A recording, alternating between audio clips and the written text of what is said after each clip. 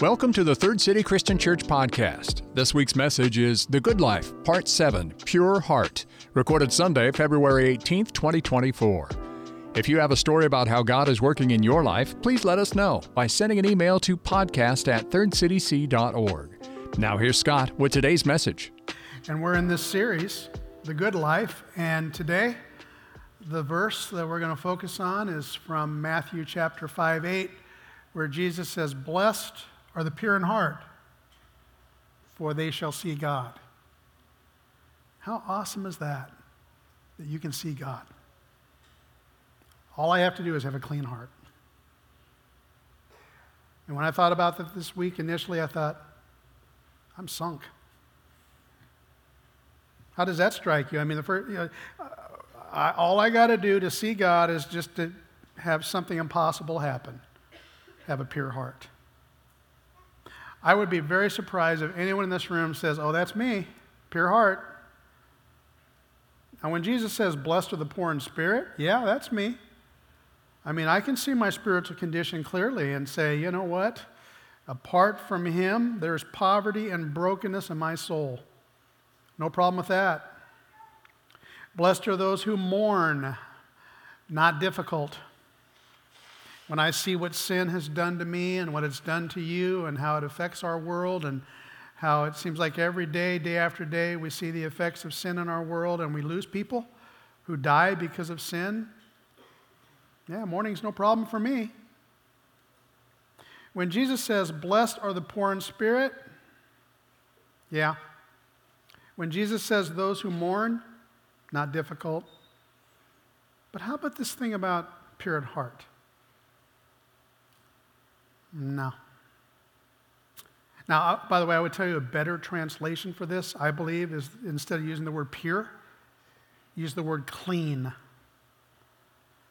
The best word here, I think, is blessed are the ones who are clean of heart, for they will see God.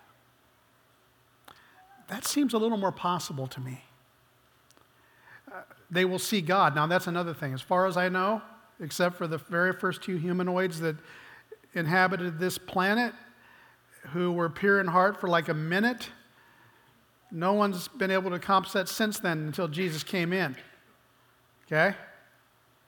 Moses wanted it. He wanted to see God.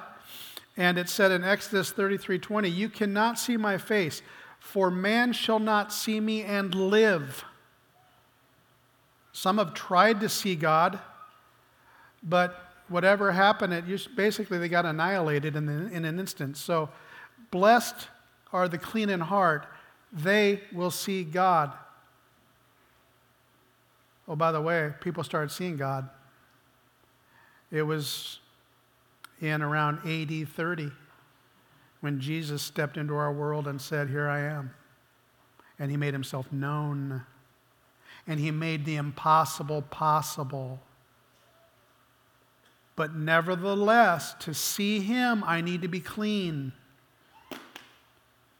And no matter how impossible the idea of your heart and life becoming clean, and how outlandish the idea of seeing God may seem, when you discover Him and you believe in Him, that becomes possible.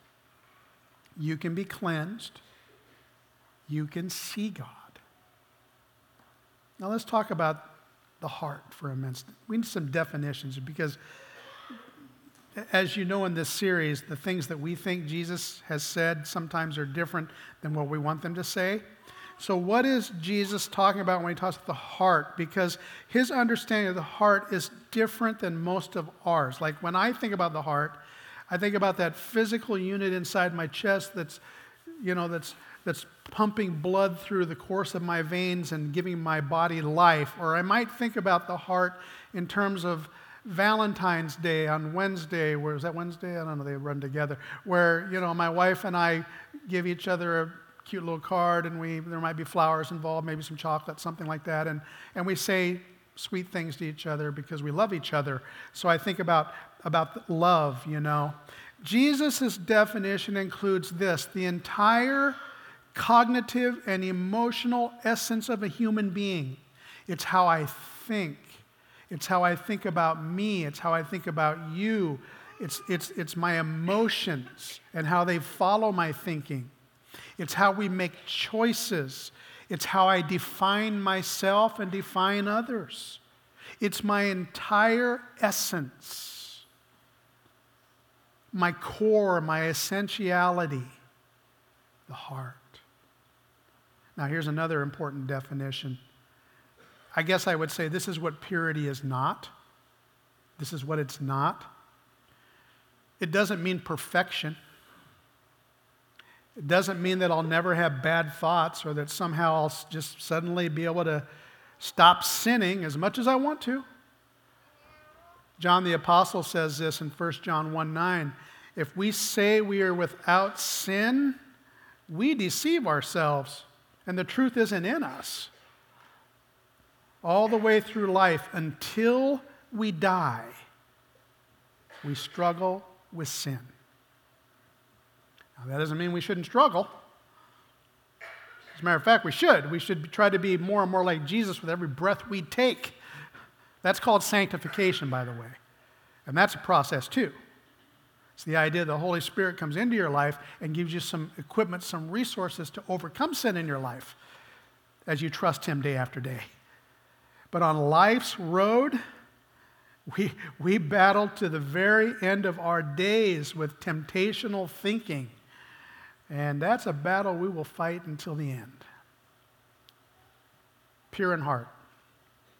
Pure in heart is not a sinless life. Pure in heart is also not being self-cleansed.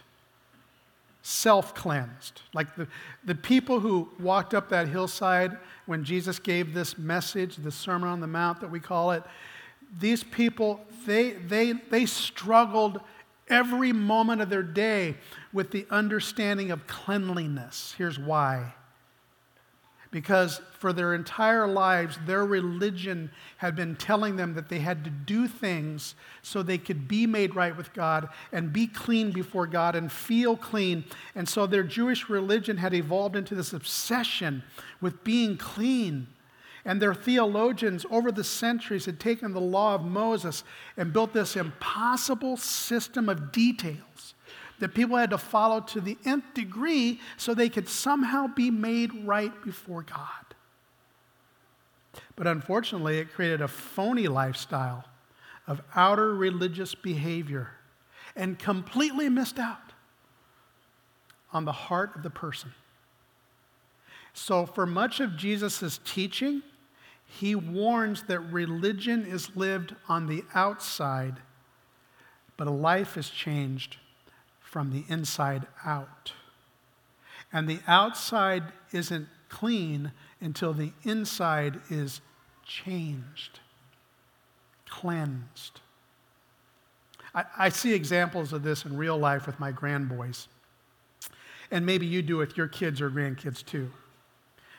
Just like you, we do the very best we can with these little dudes to teach them not just to be complete barbarians, okay? I'm just going to say it. So we instruct them as to, how to live their lives, what's nice and what's naughty. And, we have a little system that we've created, probably like you have too, even if you don't want to admit it, where, they get rewards if they're nice little boys and they get some punishments or some restrictions if they're not. So, parents will say things like, pick up your toys about 400 times a day. Pick up your toys. And they're like, yeah, sure, whatever. And then, well, if you pick up your toys then, and then there's some reward, they might get around to it. Or if you don't pick up your toys then, that might have some impact on them. Okay, so be nice to your brother. You'll get more brothers. My wife hopes that's what they're saying, but I don't think they're saying that. I'm just telling you right now. But anyway, see, oftentimes being the parent requires that methodology because we live in a broken world. But oftentimes their behavior has nothing to do with a clean heart as much as it does that they have been bribed by sugar or by a new toy or by not being restricted or whatever it is. And that happens with us too, doesn't it? Like we kind of live our lives in that kind of thinking. Like even though my heart's not in it, if I do some stuff, well then I'll get perks. I'll get blessing. I'll avoid discipline. So how can I have a clean heart? Because if it doesn't mean sinlessness, thank goodness, because I don't know how you feel about that, but I'm glad about that. And if it's not about religious ritualism being lived out perfectly, thank goodness for that, what does it mean? Two things. Here's a couple things at least. There might be more, but I'm going to focus on these two things. A pure heart is, first of all, an undivided heart.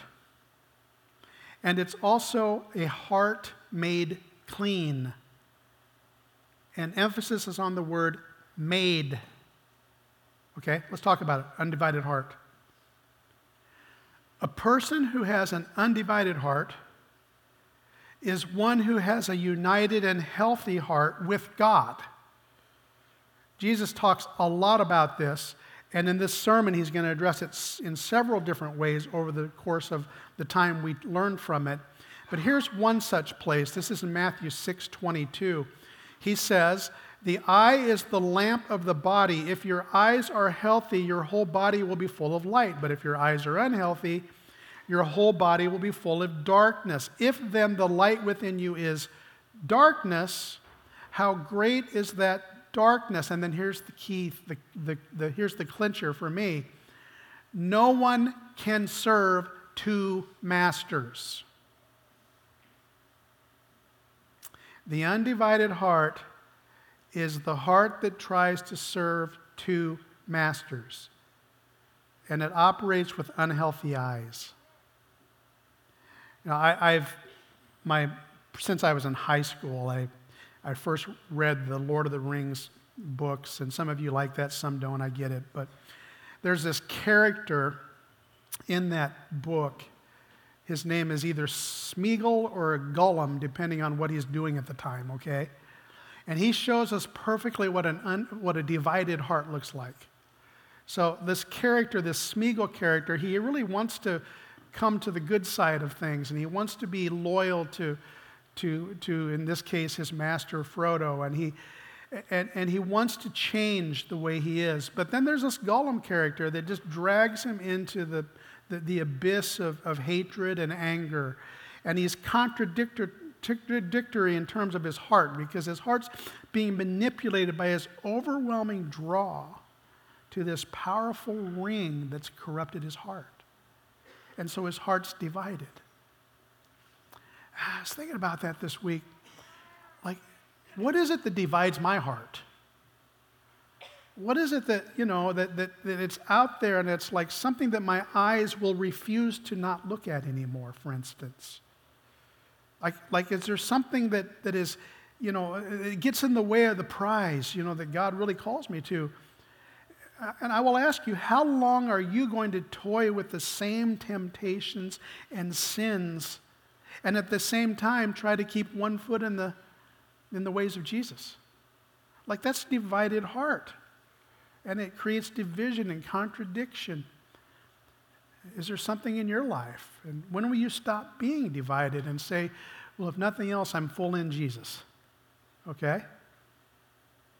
Now, I'm not perfect. And neither are you.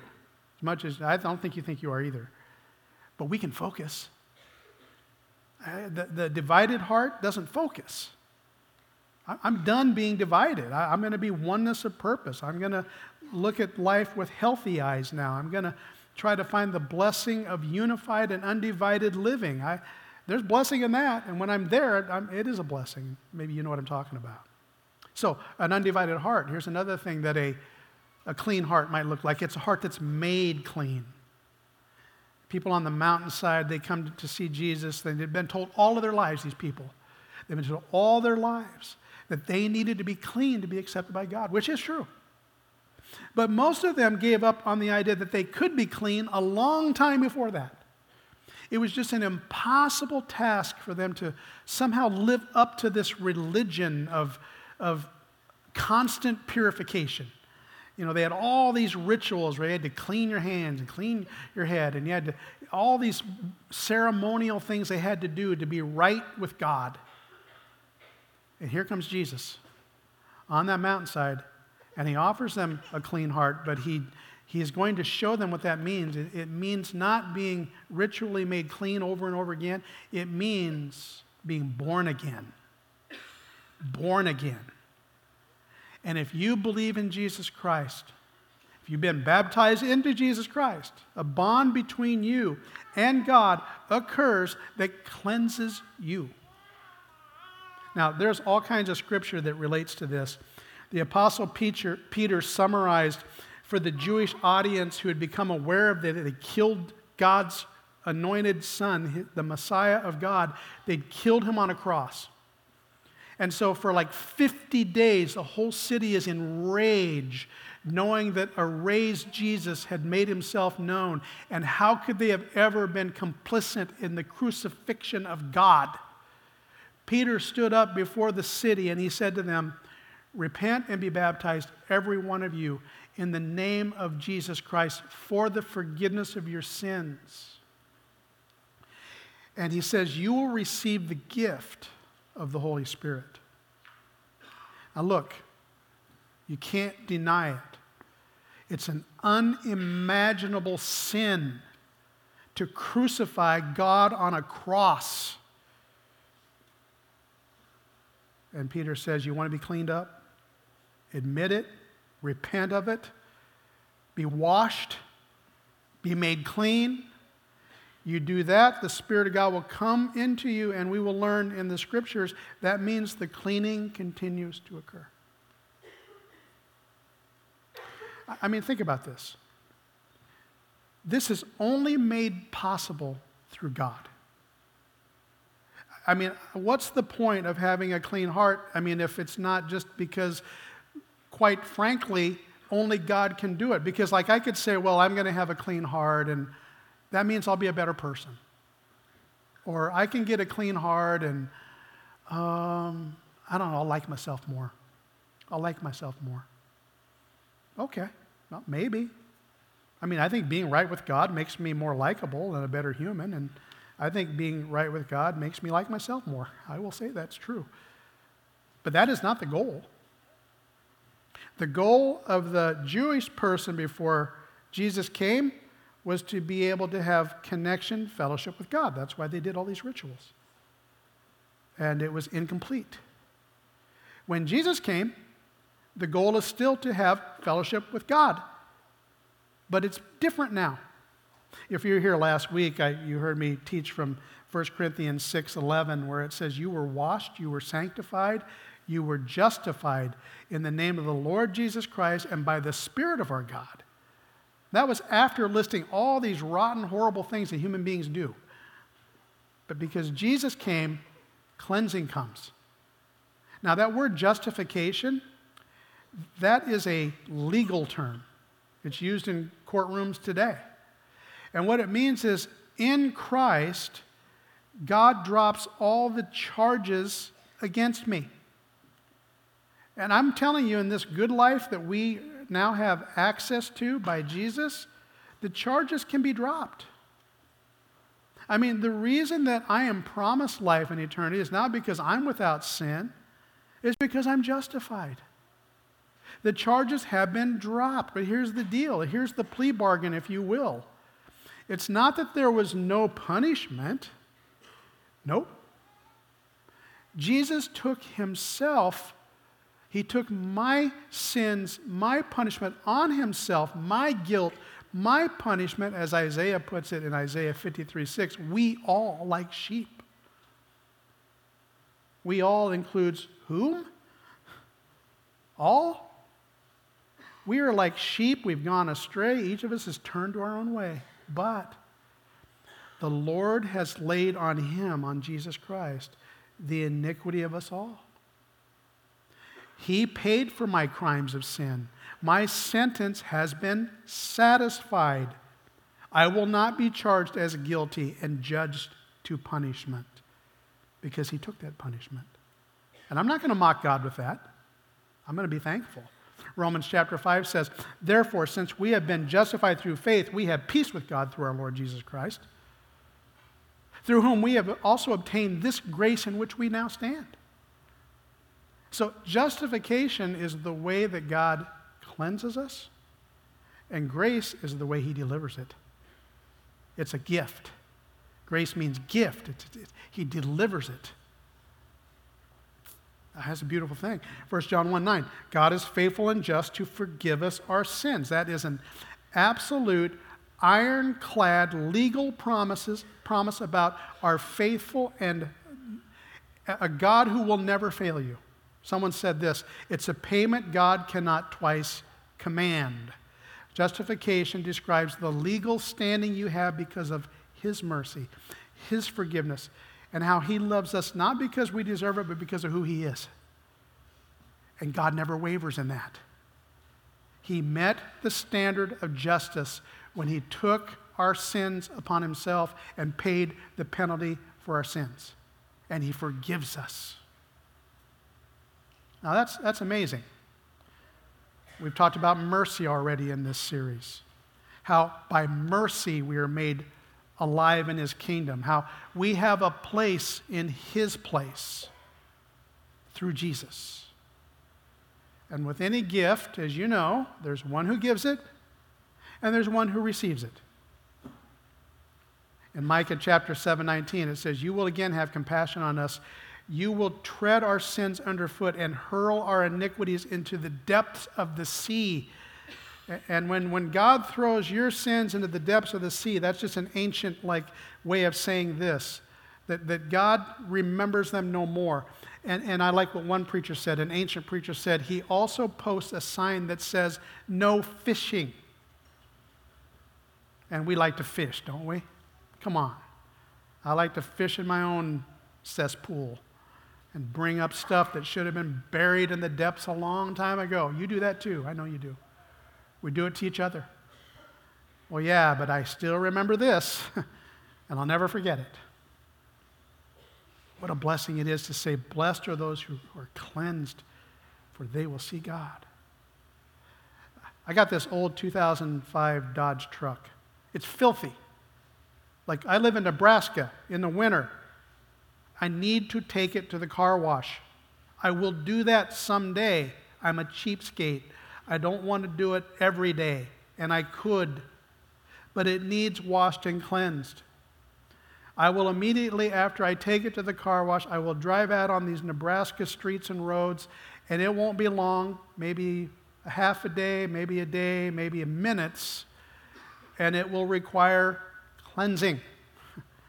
It needs to be washed on a regular basis. I don't care what you drive. I don't care if you have an Audi or a Mercedes-Benz or one of those really cool mom buses that are big enough to carry around 14 people and get about 3 miles to the gallon. I don't care what your car is. When you bought that car, that salesman, if they said this, they were lying to you. They didn't say, oh, by the way, this car never needs to be washed again. All right. Now, your teenagers might think that's what the guy said, but he didn't say that. Okay? Same with your clothes. I strategically today wore these jeans. Strategically, I thought about it. You know why? Because when I bought these jeans, people said, you should never wash these jeans.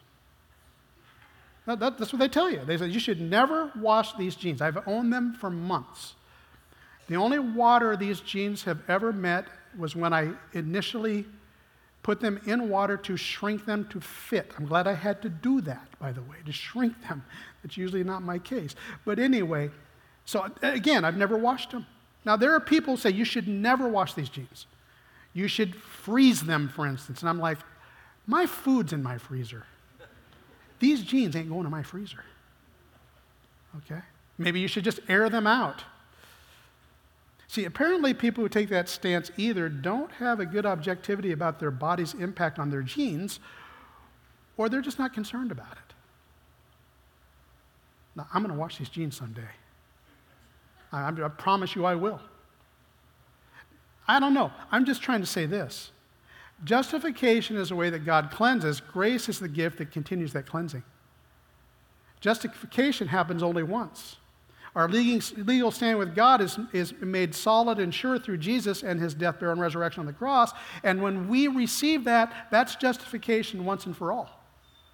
But you know what? This cleansing, this is going to go on until the day we go to be with Jesus. 1 John, again, says 1 John 1:8 and 9, if we claim to be without sin, we deceive ourselves, and the truth is not in us. We confess our sins. He's faithful, he's just, and will forgive us our sins and purify us, cleanse us from all unrighteousness. God is just. God purifies. He cleanses. We confess our sins. We trust him. You know, I think that there's a couple important things that happen in this next experience we have as a church when we commune together. This is really important to me, and I hope it is to you too. I hope it's a really important time for you. One of the things that I'm going to do, that I do almost every time we have this experience together, is I thank him.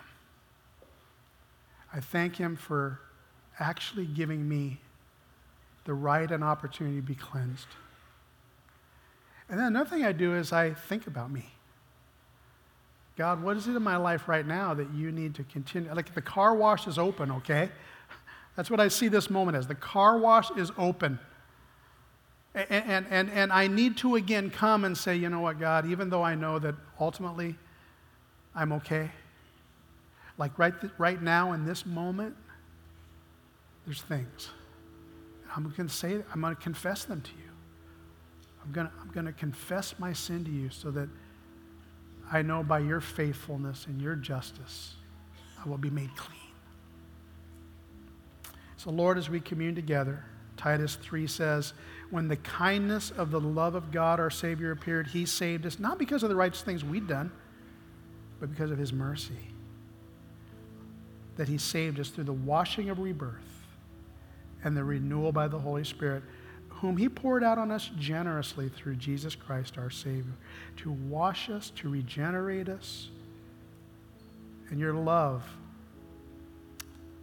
you know, the love that we used to loathe, the love becomes the hope. We want more of it, Lord. Thank you for this moment we can remember your great love. It's in Jesus' name we pray. Okay, if I've heard this once or 1,000 times, once I've heard it 1,000 times, what this is. If I heard this once, I've heard it 1,000 times. I probably said it a couple times. Well, you don't know what I've done. You have, you know, I've had a lot of preacher conversations with people. Well, you have no idea. Like when I talk to people about mercy and forgiveness and cleansing and a new start or a restart, well, you have no idea. And I'm like, okay, you're probably right, and it might be bad, and definitely put Jesus on the cross, I can tell you that. But what he says is, and either he's right or you are, he says he can cleanse you.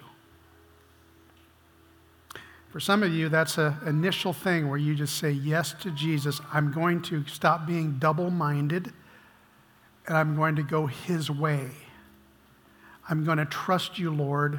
I'm going to go your way. And so you're going to be baptized into Christ. You're going to be clothed with Christ. You're going to start a new life by being born again into a living hope.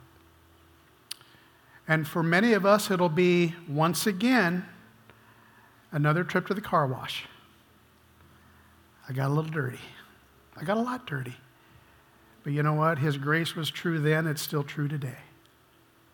1 John 3 talks about it this way. It says, this is how we know that we belong to the truth and how we set our hearts at rest in his presence. If our hearts condemn us, we know that God is greater than our hearts. And he knows everything. Dear friends, if our hearts do not condemn us, we have confidence before God and receive from him anything we ask because we keep his commands and do what pleases him. And this is his command, to believe in the name of his Son, Jesus Christ, and to love one another as he has commanded us.